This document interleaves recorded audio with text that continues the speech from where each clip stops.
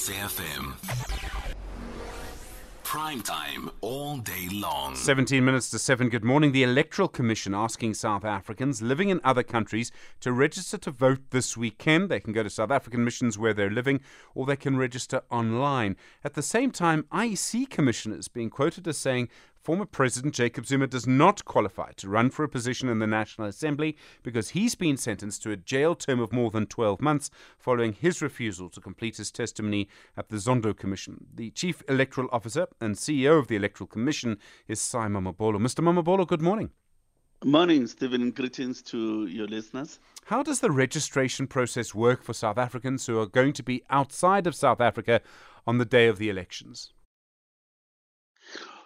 Well, there's an opportunity created over 2 days, today, tomorrow, in countries that configure weekends to be a Friday and a Saturday, and Saturday and Sunday in countries that configure weekends in that way. So those 2 days, the missions of the Republic, 117 of them will be open between 8 and 5 to accept applications for placement on the voters' roll.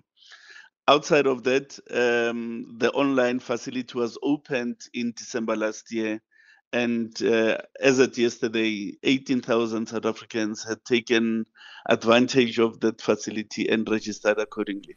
So we're making a impassionate plea that those who intend to vote, they have an opportunity to do so by registering either at the missions physically or online. And the online process, so as I understand it, any South African can register online until the time that the election date is proclaimed in the Government Gazette, if I've remembered this correctly. And at that point, the voters' roll is closed. Is it the same for people outside the country? They can register online until it's not when the president announces the election date, it's when it's proclaimed in the Government Gazette. Is that right? You are right indeed. So the facility is available until the date of proclamation. Okay. Are you expecting more people in other countries to be voting in this election than in the past? Yes, certainly the UK, it's a place where we expect high levels of participation. In fact, when one looks at the registration since December, 5,000 of those come from the UK. So the UK, the UAE, and the Netherlands, those three will give us a higher outcome than was the case in the past. And how does it work? So we forget sometimes we're actually voting in two elections this year, national elections and provincial elections. So I would vote in Gauteng, for example. Do you vote in the provincial elections or only in the national elections if you're outside the country? If you are outside of the country and if you are outside of your province of registration, you only vote on the national compensatory ballot. There's a consequential bill that the Parliament is currently considering, and it attempts to make that element very explicit. And Mr. Mamabolo, lots of people tell me that the election is going to be in May. Is that what you're expecting?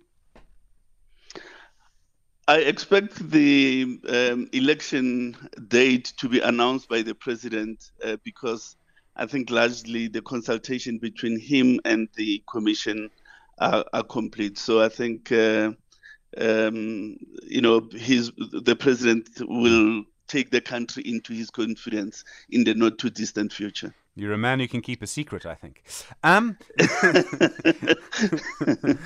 This issue around former President Jacob Zuma, the Commission's legal view, can he stand for election to the National Assembly and thus for president or not?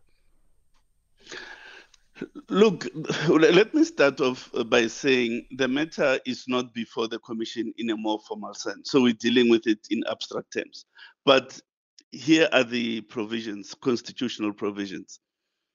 Section 47 says that if you've been sentenced to more than 12 months to imprisonment without an option of a fine, and in instances where you served the sentence, 5 years must have elapsed before you hold office. And there the critical thing is to look at the nuance that it says you can't hold office in either the National Assembly nor the provincial legislature, if those two circumstances obtain. So really, the Commission has not made a determination. The Commission merely stated that which is expressed provided for rather in Section 47 of the Constitution. It's in a way pretty clear, but just to understand this, so when a political party submits its lists of candidates, they do this before the election, I think. They each will have to supply 400 names to the National Assembly in case they win all the seats. That's how it works. Is it at that point that you would reject a candidate who had such a conviction? It is at that point where the Commission will say this name is it qualified to hold office in the National Assembly or not, and then take an appropriate decision. And this is all spelled out in the Constitution. It's not your rule, it's the Constitution's rule. No, certainly it is a constitutional provision. Hence, I'm saying at this stage, because we are not at a stage of candidate nomination, no determination has been made by the Commission. Rather, it was outlining a constitutional provision that is there for everyone to see. Simon Mamabolo, really appreciate the time. Thank you very much indeed. The Chief Electoral Officer and the CEO of the Electoral Commission.